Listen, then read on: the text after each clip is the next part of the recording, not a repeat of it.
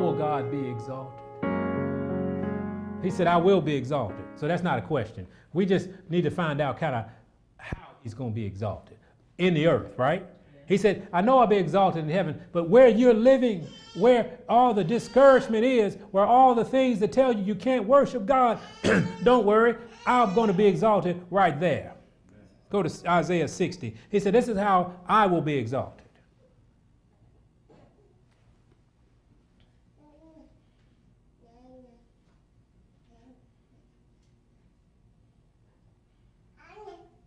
Isaiah chapter 60. Let's begin at verse 1. Now look at this. He says, the first word is what? Arise. And do what? Shine. Are we getting a hint now? How is he going to be exalted in the earth? He said, arise, shine for what? Thy light. Whose light? Thy light is come, and the glory of the Lord is risen upon thee. For behold, the darkness shall cover the earth. We just read that, right? Are we living in the time where the darkness is covering the earth? Yes. He said, but the darkness shall cover the earth, so don't be worried about that. I told you this was going to happen, and gross darkness the people. Look at us in gross darkness. How do you not want to come and hear the light? How do you not want to be together with those seeking the light? He said, gross darkness covers the people. But the Lord shall arise upon thee, and his glory shall be seen where? Across the road, right? No. Maybe in Haiti. No. Maybe on a missionary trip. He said, what? It's going to be shown upon who? Thee. And the Gentiles shall come to thy light, and kings to the brightness of thy rising. How is he going to be exalted in this earth? You. You are going to be the conduit for the light of God, even when there's gross darkness covering the people. And you have to go at it like there's nobody else that can do it, that there's nobody else that wants to do it, that there's nobody else that wants to come out of the darkness. You're going to have to be that one. Go at it that way. And let me guarantee you this, you're not the only one. There are thousands upon thousands upon thousands and tens of thousands all over this world who are accepting the challenge to be the conduit of the light. So that's why they're encouraged. That's why it's working for them, because they keep the commandments of God and have the testimony of Jesus Christ. Amen? Amen. We have to have the brightness of his rising upon us. We have to draw people to us by letting him brighten us up just a little bit. Amen? Amen. Now look at this. I love this. We'll go to Isaiah. Go back to Isaiah. No, we're staying in Isaiah. Isaiah 42. He said something, and I love this statement he said. He said, look, I need you to be encouraged because you need to know who I am and what I am to you.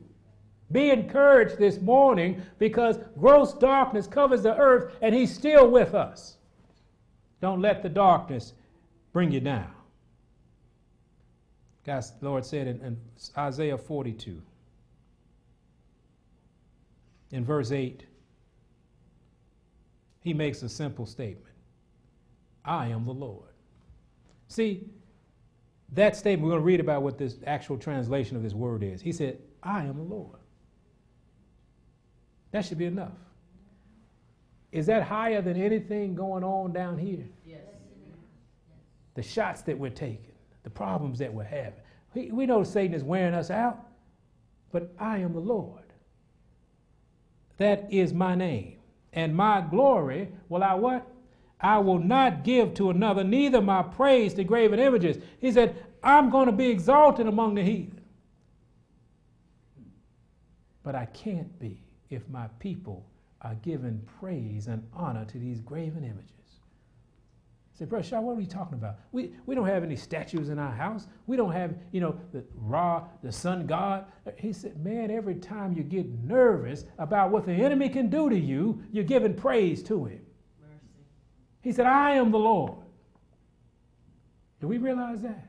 Amen. Oh, when the enemy comes in like a flood, we forgot to stand him. He said, that enemy exists only because I exist. He said, I am the Lord. Now, let me tell you what this word, the Lord, means. It's called Jehovah. Some people say Jehovah, and they're going to argue about any of this. It's called this particular Jehovah. And you know what it means? The self-existent eternal one. Wow. I thought that'd be more exciting. I thought that somebody would say, man, that's my God. That's my God. The self-exist. You know what self-existent means? I know we think we are. To be self-existent. That means I need nothing else to exist. I've been self-existent eternally. You know, we say, it's my body, I can do it. Without you, there's nothing you are that's self-existent. Nothing.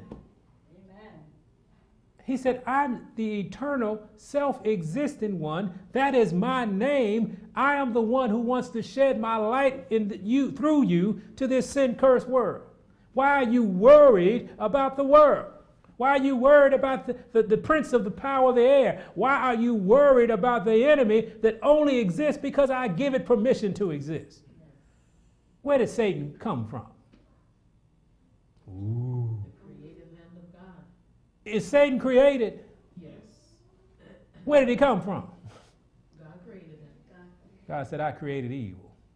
You know that, don't you? Now, it's the book of Isaiah. Evil was the opposite. He said, I gave you a choice, so therefore there has to be an opposite. Because I'm not going to force you to love me. So his existence said, here you go. You don't have to exercise that. And Lucifer didn't have to exercise it, did he? We didn't have to exercise it either. And look what he does. He said, your enemy exists only because of me. When I say that's enough, that's enough. Doesn't that give you some confidence? Yes. It's like you having a trainer or your big brother in the corner, and you get into a fight on the schoolyard. Okay? Oh, y'all don't have schoolyards and stuff like that. Yeah, you know, you get into a fight. But your big brother's standing right there. And you going at it because you know what? You talking much trash. You know why? Because your big brother right there.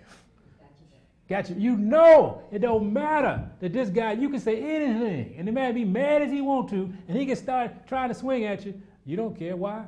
Your big brother's standing there. And you know your big brother can whoop everybody on the playground. Isn't that wonderful? Now, can you imagine having God? No, the Lord, Jehovah. So when your enemy comes, what are you going to do? You're going to be still and know that I am God.